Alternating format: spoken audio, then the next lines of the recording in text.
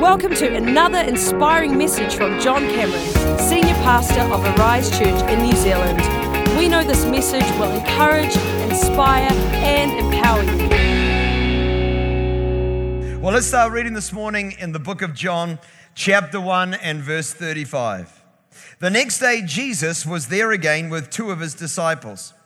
When he saw Jesus passing by, he said, "Look, the Lamb of God." When the two disciples heard him say this, they followed Jesus. Turning around, Jesus saw them following and he asked, "What do you want?" They said, "Rabbi," which means teacher, "where are you staying?" "Come," he replied, "and you will see."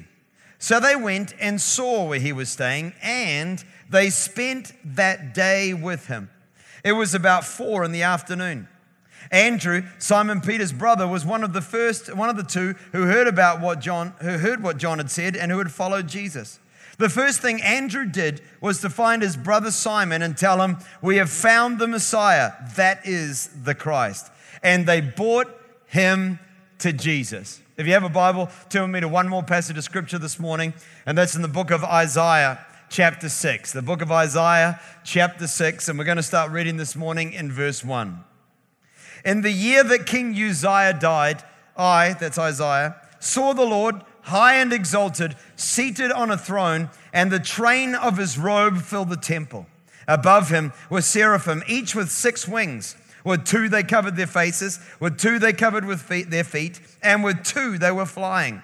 And they called to one another, "Holy, holy, holy is the Lord Almighty. The whole earth is filled with his glory." At the sound of their voices, the doorposts and thresholds shook, and the temple was filled with smoke. "Woe is me," I cried, "I am ruined, for I am a man of unclean lips, and I dwell among a people of unclean lips, and my eyes have seen the King, the Lord Almighty." Then one of the seraphim flew to me with a live coal in his hand, which he had taken with tongs from the altar. With it he touched my mouth, and he said, "See, this has touched your lips. Your guilt is taken away, and your sin is atoned for." Then I heard the voice of the Lord saying, "Whom shall I send, and who will go for us?" And I said, "Here am I, send me." Then he said, "Go and tell this people." We read an amazing passage of scripture this morning, our second reading from the book of Isaiah, one of my favorite passages of scripture, about a moment in this prophet's life that literally ruined him for the life that he had been living and oriented his life in an entirely new direction, which is amazing to think, because before this moment that is recorded in the book of Isaiah, Isaiah was already a prophet. When our reading it takes place, when this moment occurred in his life, he is literally standing in the temple next to the king in the office of the prophet of the nation of Israel. The Bible tells us while he is standing there in the temple next to the king on the Sabbath day in the middle of worship, that he sees the Lord. When he sees the Lord, he sees not only the Lord, but seraphim, these celestial beings that surround the throne of the Lord, covered in eyes that have 6 wings and sing to one another, "Holy, holy, holy is the Lord God Almighty. The whole earth is filled with his glory." And the Bible tells us that Isaiah the prophet, having this incredible moment with God, this encounter with God, is awakened to something that he never realized before, a greatness in God, a holiness in God that he'd never quite really understood in his life prior to this moment. From this moment, his life was entirely changed. He is confounded, undone. He has an encounter with God, and that moment revolutionized his life. It's amazing when you read this passage of scripture this morning and you realize that it gets to a point where the angel has touched his lips and declared him clean and his sin atoned for. And I don't know about you, but I am grateful for the God who will touch my life and make me clean and atone for my sin. Is anybody grateful for that holy God? When we couldn't do it and couldn't purchase it, who made a way for us where there was no way. And Isaiah encounters that God out of this incredible moment of both a conviction and an awakening, an encounter, In the afterglow of this incredible moment, standing there, walking in the atonement of Christ, the Bible tells us that he hears the Trinity having a conversation amongst themselves, and they are saying to one another in their unity and in their diversity, "Whom shall we send, and who will go for us?" And Isaiah answers this question out of an encounter that lifted him towards heaven. An encounter always does that. And this was the topic of our sermon last week, that when you have an encounter with God, it lifts you towards heaven and you begin to live your life not out of a dead religion or out of an empty and vain kind of belief and a set of books and laws and being able to say hallelujah or amen or in our church, yeah or wow at an appropriate moment in a sermon, or maybe to lift our hands in worship, or to greet one another at the door with "bless you, brother," or something like that. But when you have an encounter with God, you begin to live your life with a sense of both surrender and of calling. That an encounter lifts you upward toward God. Out of his encounter, he hears this conversation, and the response of Isaiah's heart to God is, "Here I am, send me." In other words, out of an encounter comes a willingness to be led by God. So what leading does God have for Isaiah's life? What leading does God have for our lives? And we find that the answer to that question comes in the response of heaven when God simply says to Isaiah, "Go and tell these people." Go and tell these people. An encounter lifted him upward. And then the voice of heaven, or the response of having heaven in his life, was to pull Isaiah outward. I don't know what he saw his life like as a prophet before that moment. I don't know what he thought his job was: to be fanciful, to have the appropriate word, to be able to stand there in pomp and ceremony and be someone who had a gift of prophecy. But from this moment forward, Isaiah began to understand that his role was not to be someone who was positioned in an office, but to be someone who was connected with the lives of other people. And last week we looked at this thought of encounter, but this week we move from encounter to community. Because if a life is genuinely connected upward to God, then the response of having God in your life will always be to pull you outward, to be more included, more involved, and more concerned in the lives of other people. It's always going to be the way. Can somebody say yes to that?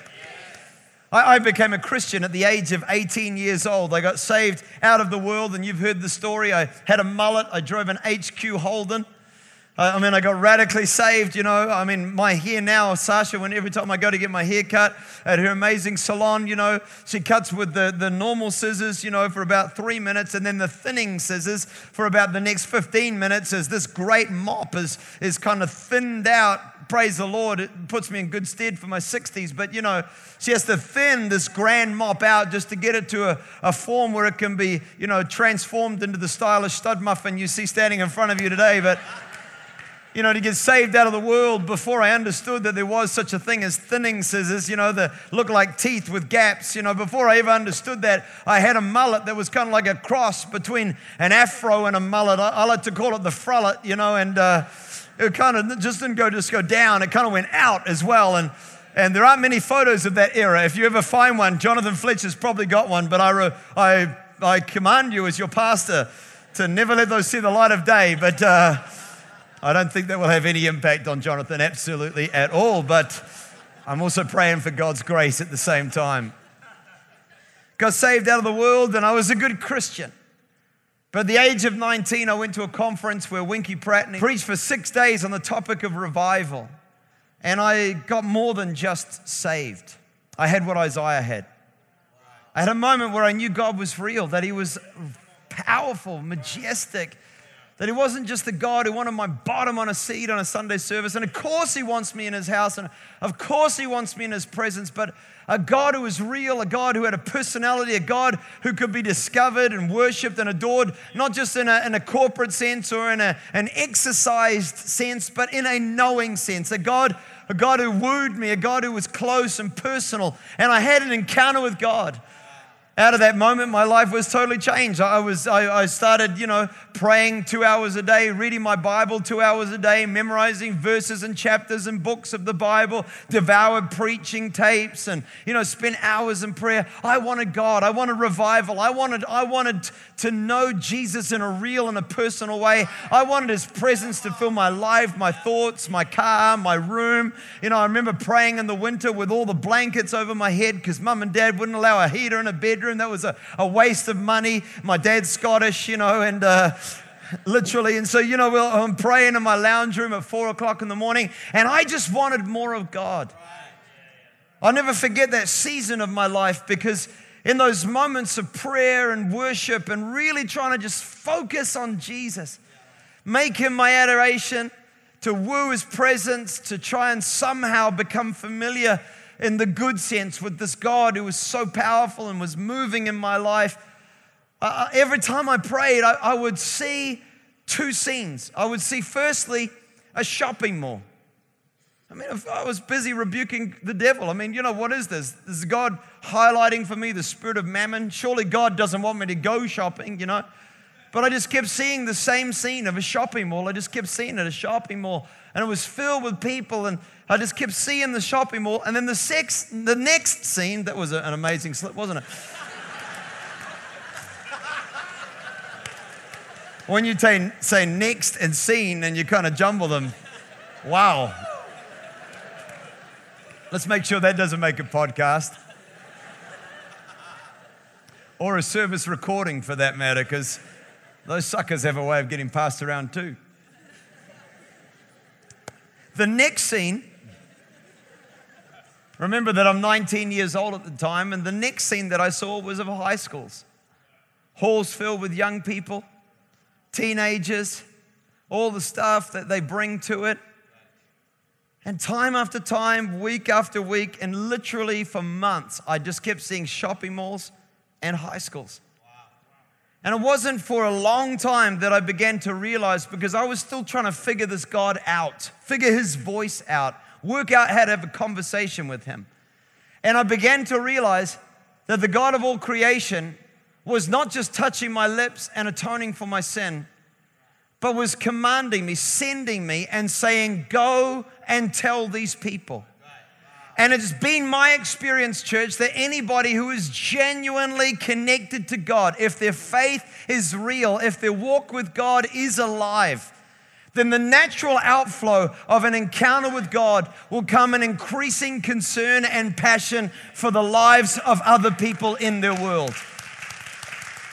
Man, out of that, I started the beginning of the next year an outreach into shopping malls. From that came a journey that eventually led me to write my own gospel tracts. Came from that an understanding of an evangelism. From that, I ceased training evangelism and began my journey as a pastor, because I believe that a soul-winning church is the only way to win a lost generation. It's just my firm belief. Outreach into high schools led me to a decade of youth ministry and still a church now today with thousands of teenagers that are part of it. And at the end of the day, when God touched my life and an encounter with Him took place, then the outward pull was always to be about the lives of other people. And I'm so blessed that Daniel, I think just under the inspiration of the Holy Spirit, has reminded us of a maxim that has always been in Arise from day one through to today. And really, he's saying, as I leave, don't ever forget this, because it's always been part of the reason why it's moved forward. And it's the only way that it will move forward, is that we build the church one person at a time. Yeah, come on. Come on. That at the end of the day, it is never about crowds, and church is never about that. Now listen, I believe God does want us to fill not just that balcony, but this one, because there's 90 seats in that balcony. That right now might be on drugs and trying to recover this morning, and somebody's thinking about walking away from a marriage, and there's somebody who's thinking that their job is not worth, that they're worth nothing, and there's somebody up there who doesn't think they could ever have a tomorrow. And we got to win every single one person for Jesus, and fill it again, and fill it again, and fill it again, because it is about people. And an awakening to Christ has an impact. We didn't let you know this last week because we wanted you just to get a head start. But now we're letting you know that the moment you do go after an encounter with God, He's going to want something from us. I always get concerned when I meet Christians who say, well, you know, I really love prayer, but I don't like people. I was like, let's roll that back. Let's play that tape again. So the God you're praying to sent His Son to die on a cross. Can you tell me again why? That's right, for people. So you like to pray to Him, but don't like the people He died for. Let's back it up a little bit more and ask a really pertinent question. Which God are you praying to? Because it's always been my experience, and I reckon the experience of thousands of people in this room and others this morning, that when you become a worshiper of Jesus, as a natural result, you become more concerned with the people that are in your world. An encounter awakens a passion for community. In our next passage of scripture that we read from this morning in John chapter 1 is an amazing moment. The first two ever followers of Jesus. The Bible tells us that John the Baptist, who has just proclaimed that Jesus the day before is in fact the Lamb of God, the Messiah, the next day is standing there again with two of his disciples. Now, John the Baptist, you really got to think about how amazing this guy is, that he's willing to thrust Jesus into the limelight and lose kudos as a result. And here are these two disciples standing with him, and he literally says to them, boys, check him out, because he is the Lamb of God. He is the one I have been telling you about. And for the first time in the history of the world, two men became followers of Jesus as they followed Jesus down the road. Now, you and I in this room, if you believe that you are a Christian, if you're not, you're in the right place and welcome here today. But if you are a follower of Jesus, then we need to take note from the journey of these two men, because they are the first example of a follower of Jesus in the history of the world. And here we have these two followers of Jesus, and the Bible tells us that Jesus is walking down the street and he turns around to discover he's got stalkers. Can you imagine it? You know, it's kind of an awkward moment when you're just kind of walking down the street by yourself, turn around and see two. You've ever had this? You know? Then you kind of get a couple of blocks on, or maybe for Jesus, who weren't city blocks, so maybe a couple of mountains and valleys, and he kind of turns around and still behind him, a little bit nervous to approach him, but following there behind him is these two disciples previously of John. And Jesus asks them a really crazy question. He says, what do you want? Now, I don't know, but if you are a disciple of John the Baptist, and John the Baptist has just said, man, you've seen what we've done, boys, you've seen our team, but check out this guy, because what he's about to do, his sandals, I'm not even worthy to tie them up. I baptize with water, but he's going to baptize with fire. What do you think that they're going to ask and answer to that open-ended question? What is it that you want? You can have anything. Jesus is just saying, what do you want? I mean, I would be like, you know, how about a healing? Can you fly? You know, a limitless supply of peanut M&Ms. I mean, you know, wisdom. You know, you got greater wisdom than Solomon. You know, could you give me some wisdom? Download some of that. Make me like, you know, Neo in the Matrix, and I just know it all. You know, can you just give me some of that? You know, what is it that you want? It's amazing because, church, we got to remember that really, when anyone becomes a follower of Jesus, I reckon the same question that these men asked of Jesus, every new follower asks. They're new to it. They don't understand it yet. Haven't got the P's and Q's. Can't say hallelujah. They stub their toe and still coming out with something that starts with S and N's and T. And here they are with Jesus. And he asks, what do you want? And their answer, Lord, where do you stay? Their answer isn't profound. It's not like anyone's sitting there going, wow. Their answer is simply, if you are God, then is it possible to have a relationship with you? Not just that, but really in here we see something that's in the heart of every person who's being called into a relationship with Jesus. And the first thing that we want, that we need, is to know that as believers, there is a place where you can get together, a place where you can hang out. Jesus has asked the question, Lord, where do you stay? And his answer is just come with me and I will show you. And then the Bible says, and it depends which translation you're reading from, but in some translations it says that it was only 10 o'clock in the morning and they spent the rest of that day with Jesus. So in other words, firstly, their passion was just to know where Jesus lived, to have access to his life. They're saying, can we hang out? Can we have a bit of what we like to call around here community? Can we do lunch? Can we have supper? Can we hang in your lounge room? Can our kids play on your yard? Can we just learn how you do life? I mean, do you party, Jesus? Do you like jokes, Jesus? I mean, do you eat meat? Really serious? Do you eat pork? It's like, what's life like for you? What is life like to be a follower of Jesus Christ? And at the end of the day, none of us are Jesus in this room. Thank God for that. I'm disappointed if we are. But at the end of the day, every new follower of Jesus is asking the same thing of those who are along the journey. They're asking, where do you stay? What is your life like? What's it like to be a follower of Jesus? And at the end of the day, the heart of God for us, church, is that our lives will be awakened to Christ in an encounter and then connected with others in community. Come on, it's his heart. It's his passion for us. And Jesus was willing to spend a day with these guys. He had time for people. He made time for people. 3.5 years later, he's gone. Yet he took a day for 2 men.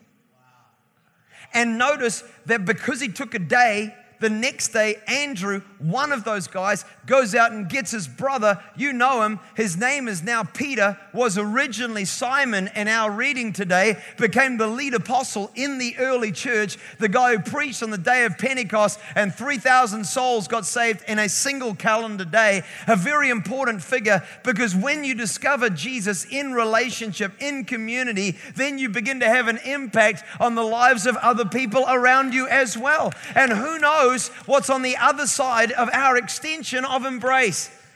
That's why I believe that God wants every believer in community and bringing others into community. Because it's about the increasing flow of God's plan in the life of other believers, other people who are yet to be won for Christ.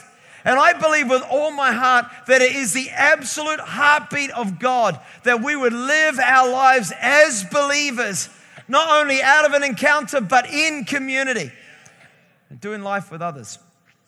When Arise first began, I used to get up every Sunday morning at 6 a.m. and myself and Jeff Stanway down the front row, we would go down to the Tafaya Dance and Drama Center where we were meeting in a room that we now like to call Drama 2. At the time, it had fluorescent yellow walls. If you've ever seen the cover of my book, Momentum, the yellow on the front is a color match to the color of the walls. And so we wanted to give people a picture of, where this church began and what humble origins. And really, you have no greater indicator of the humble origins of Arise Church than to know that it was me who was in charge of putting the sound system together in the early days. And today I wouldn't even know how to plug the cables in, but I can still coil a cable though, over, under, make sure there's no bends in it. I know what I'm doing, Andy. You can trust me. But back in those early days, and Jillian would get up at the same time and she would put on our crock pot and put in a whole bunch of chicken. A crock pot slow cooker if you're from overseas, and had this big tub, and she'd put in chicken or beef or lamb or whatever it was into that slow cooker, and all the herbs and the spices. You'd get about the big rice cooker and fill it up with rice, and we'd wander around church just going, hey, do you want to come to our place for lunch today? Do you want to come to our place for lunch today? Do you want to come to our place for lunch today? And we'd basically invite the entire congregation back to our place for lunch, unless they look like they're about to kill somebody, and then they might not make the invite list, but But, but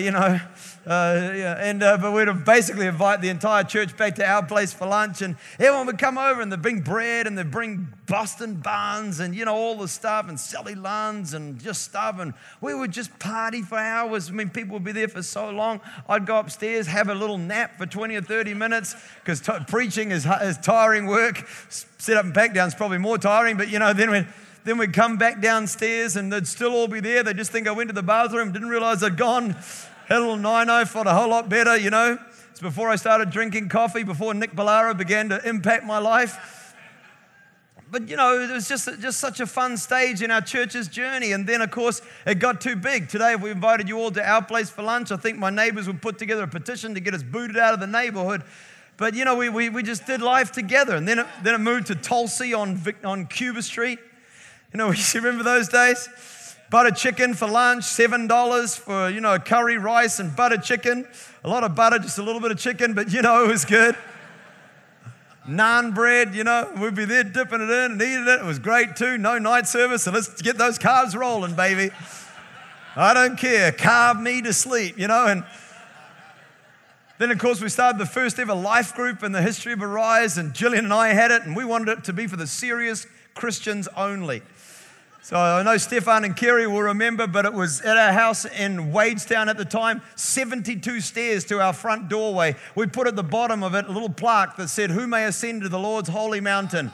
He who has clean hands and a pure heart and a fit chest," and people would climb up 72 stairs. There used to be a cable car, but that was long broken, and so everyone would climb up. They'd get there wide awake, even if they had a busy day at the office. And the first life group was in our home. Then, of course, it reached a point where that couldn't fit in our home anymore, and we needed more than one. And so from there, it's evolved and it's growing. And at the start of this year, as of this week, 219 life groups in 3 different cities, 4 different campuses, believing together to do something amazing for Jesus. Yeah, give the Lord some praise. But at the end of the day, the vehicle has to morph as the church goes through ages and stages, but the heartbeat can never change. And the heartbeat is community, connectedness, doing life with other believers in a meaningful community of faith, making a difference in the lives of others. First of all the life groups were on a Wednesday. Then some people couldn't make that once a fortnight, so we moved some to a Tuesday. Then we moved some women's groups to the morning, some men's groups to breakfast. This year, it's like wide open. Now it's, gone from a lounge room on a Sunday to a Tulsi restaurant to a life group to hundreds of life groups to then multiple days to then to diversity. This year, we're adding in different interest groups. So now you can have a life group that revolves around a sporting interest. We're going to have life groups that teach courses, so that you can come along for 10 weeks and just, go through Freedom in Christ or Valiant Man or Living by the Spirit and grow in your faith in that way. But at the end of the day, and you can be part of more than one life group, turn up to as many as you want. But we're saying that as we step out into this next 10 years of Arise, it's not just about people who are having an encounter. We must grow together as a community of believers. As we fill more balcony bays, as we start more campuses, as we reach a nation for Jesus, we grow bigger and smaller, all at the same time. A commitment to reaching more people for Jesus. And church, I truly believe that it is the heartbeat of God that every believer would live their lives in community. It's what God wants from us. It's His desire for us. Because at the end of the day, a communal faith is one that truly has an impact in the lives of other believers. And my encouragement, my exhortation to every person in this room is to live our lives out of an encounter with Jesus and in community with other believers. To be knit together, to do life together. Start being concerned about a one other than me.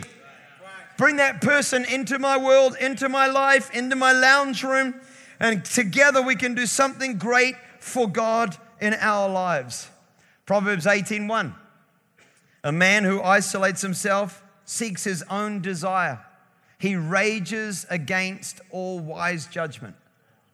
So in other words, Christianity in isolation is spoken of against clearly in the scriptures. And for you and I, as we set off on this brave new journey into the next stage of Arise Church, I truly believe that God wants our church family to grow in its ability to be connected in community, and our vehicle for community is life groups, to live our lives with other believers. Let me give you some points this morning. Number one, discipleship is relational. There's nothing in the Bible that ever separates instruction from connection.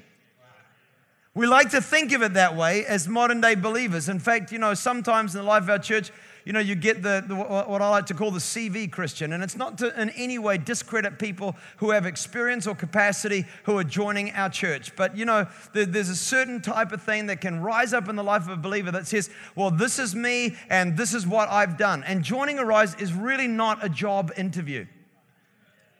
It's an entrance into a community of believers. And there's like this kind of thought that somehow because of the CV or the profile that we would then create an opportunity for that person to give instruction in the Word. But there's not one page of the Scripture that ever separates connection and instruction. Elisha washed the hands of Elijah. Paul called Timothy his son. All the way through the Scripture, there has always been a joining between connection and instruction. And discipleship is never devoid of relationship. And as we seek to disciple a generation into Christ, it's not about classes, it's about relations. It's about people getting to know one another, walking together, seeing life with one another. The Apostle Paul said to Timothy, whatever you have seen in me, whatever you have heard in me, whatever you have experienced of me, put these things into practice. And I'm telling you, the most powerful thing that we can ever do is be connected to other believers. Because when we're living our life in community, it gives us, and you have no idea. You know who the frontline troops are, the most highly valued people in Arise Church are? The life group leaders of this church. I want you to put your hands together and give a massive round of applause to every life group believer. Come on. Champions, heroes, servants of Christ, mansions in heaven. I'm telling you what. Do you know what I do in this pulpit this morning? I have no reward for it in eternity. None. Because the Bible says that the Lord rewards what is done in private. Wow. So your thank you in the foyer is my thanks, my reward for doing this. But when a life group leader visits someone in hospital, when they decide to have that couple who are struggling with their marriage around to their home for a meal, when somebody says, I'm going to open up my life, my lounge room, I'm going to share. I'm not there yet on my Christian journey, but I'm a little way down the track, and there's a lot of people who I can just share with about what I've already learned on this journey. And as we go on this journey of faith together, they are the real heroes, the real champions, and the ones that will get a reward in heaven for what nobody ever knew they did. And so one more time, clap every life group leader in our church. They are absolutely the champions. Yeah.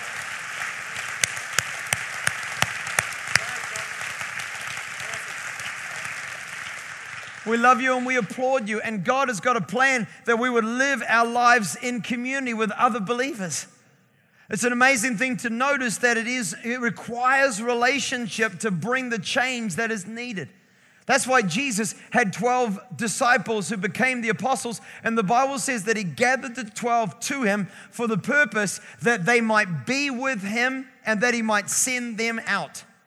Be with him and send them out. Because at the end of the day, you are discipled through relationship. I don't know if you've ever read the passage of Scripture in Luke chapter 18, beginning in verse 35, when the Bible says that Jesus is entering Jericho on his way to Jerusalem. Now, if you know anything about the geography of Israel, that you would know that the last city before Jerusalem is Jericho. So Jesus is on his last stop before he gets to Jerusalem. When he gets to Jerusalem, that is when people grab palm branches and throw them on the road. The children sing Hosanna. He clears the temple, gets arrested that night in the Garden of Gethsemane, crucified the next day, risen from the grave 3 days after that. Jesus is a guy on a mission. And the Bible tells us that as he's coming up towards the city, on the final approach, that there is a blind man, a beggar. We suppose that it's blind Bartimaeus sitting on the side of the road who is shouting, "Jesus, Son of David, have mercy on me." The Bible says Jesus has already walked past him, but he stops. Something in the faith of this man called to Jesus. Jesus brings the man before him and says, "What is it that you want?" The man says, "That I might receive my sight." And as he asked, so he got. And Jesus healed him, and blind Bartimaeus was cured. And the Bible says that immediately blind Bartimaeus began to follow Jesus down the road. You can only follow Jesus immediately if immediately Jesus keeps walking. So he has this moment, and then Jesus just carries on. And then the Bible says that he enters, Luke chapter 19, verse 1, he entered Jericho, right? Final approach, enters the city, and as he's walking down the main road, people everywhere, a short tax collector by the name of Zacchaeus climbs up a tree, sees Jesus walking past and thinks, "I want to get a look at this guy." Jesus notices Zacchaeus and says, "Zacchaeus, come down. I must stay at your house today." Not pass you by, not give you a little prayer and walk on. But to a man who needed a miracle, Jesus gave ministry. But to a person who needed discipleship, Jesus gave intimacy. And a tax collector who robbed the Jews for the Romans became a person who instead brought blessing back to the city where he was and fame to the name of Christ as his life was turned around because he got to spend a day with Jesus. Jesus, who's walking to Jerusalem for his death, crucifixion, resurrection. And my friends, I want you to know that we learn from Jesus' life, from his example, that discipleship is about relationship. Number 2, the second thing I want to highlight for us this morning is that faith is relational. If we're going to grow this thing called the church and do something amazing, people regularly in our church will send me a text message, and not like my prayers are in any way special. They're not, but they'll send me a text message and say, "Could you join with me praying for this thing?" Well, the Bible says in Matthew 18, verse 19, that again I tell you that if 2 or 3 of you on earth will agree about anything, it will be done for you by my Father in heaven.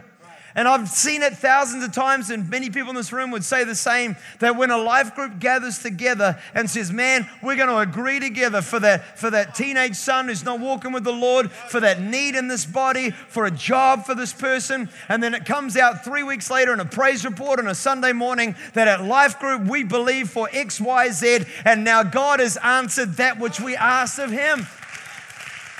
Man, it's all the way through the scriptures.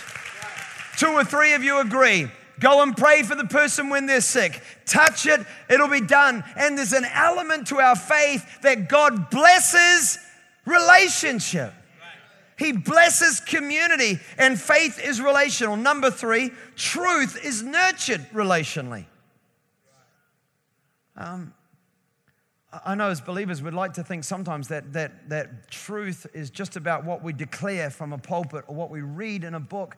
And it is obviously the truth of God's word, absolute rule of the law, rule of the world, every single verse of the Bible inspired by God, my absolute rule of law in my life. But you know something? We live in a world that rejects the very notion of absolute truth. And for us to disciple a generation today is about discovering the fact that people learn truth through relationship. So if we're going to have the impact in this world that we want to have, then we must embrace the fact that truth is discovered through relationship. Jesus said, John 5, verse 39, "You study the scriptures diligently because you think that in them you have eternal life. These are they which testify, these are the very scriptures that testify about me, yet you refuse to come to me that you may have life." Relationship. And at the end of the day, if we are going to grow in our knowledge of the Lord, then his requirement of us is always going to be to include more people in our lives. And there's zero escape from that. Here's number 4. Wholeness is relational. I want to save this one for last. Wholeness in a person's life is relational. You know, one of the things I love the most about church, it may be the thing I love the most about church, is to watch dysfunction become function. To watch a person walk in the doors of our church, and because maybe of their background or their life experiences or their abuse or whatever it is, just the things that they're bringing to the Lord. We all come with our own dysfunction. If you don't think you've got any, you've probably got the most. And we, and we come to the Lord with all of the mixture and the baggage of that which we are, but we enter a community of believers where our lives are constantly being challenged to align with the truth of God's word. And as a result of that, we grow in our wholeness. And you don't have to go too far. I mean, the guy was around at my house the other day doing some work on it, begins to talk to me about his son, the issues in his life. And then he just goes, do you have anything at your church that could help? I said, of course we do. We've got sporting teams. It doesn't even have to be about a Christian activity. You can find some good friends that way. Because you know what? If a guy or a girl is addicted to drugs, what they need more than prayer for deliverance is a bunch of friends who aren't addicted to drugs. And a community of faith is actually an incredibly powerful tool to lift people out of dysfunction and to put them to a place where they find function. They get a new role model, a new example, new heroes, new testimonies, and all of that is inspired by the Word of God that is beneath all of it. And as our lives are connected with others, that's where we can make the biggest difference. I've always said, and I'll always say, that I think my best work has always been done in our lounge room. This is a fickle thing I do with you this morning. I mean, some days you walk off this pulpit going, I am God's man of faith and power for the hour. Other times you walk out going, oh man. But when you touch a life personally, it's a great and rewarding experience to see something come into a person's life. And the best thing we could ever do is just allow people who've been messed up. Can you break a generational habit in a family? Of course you can.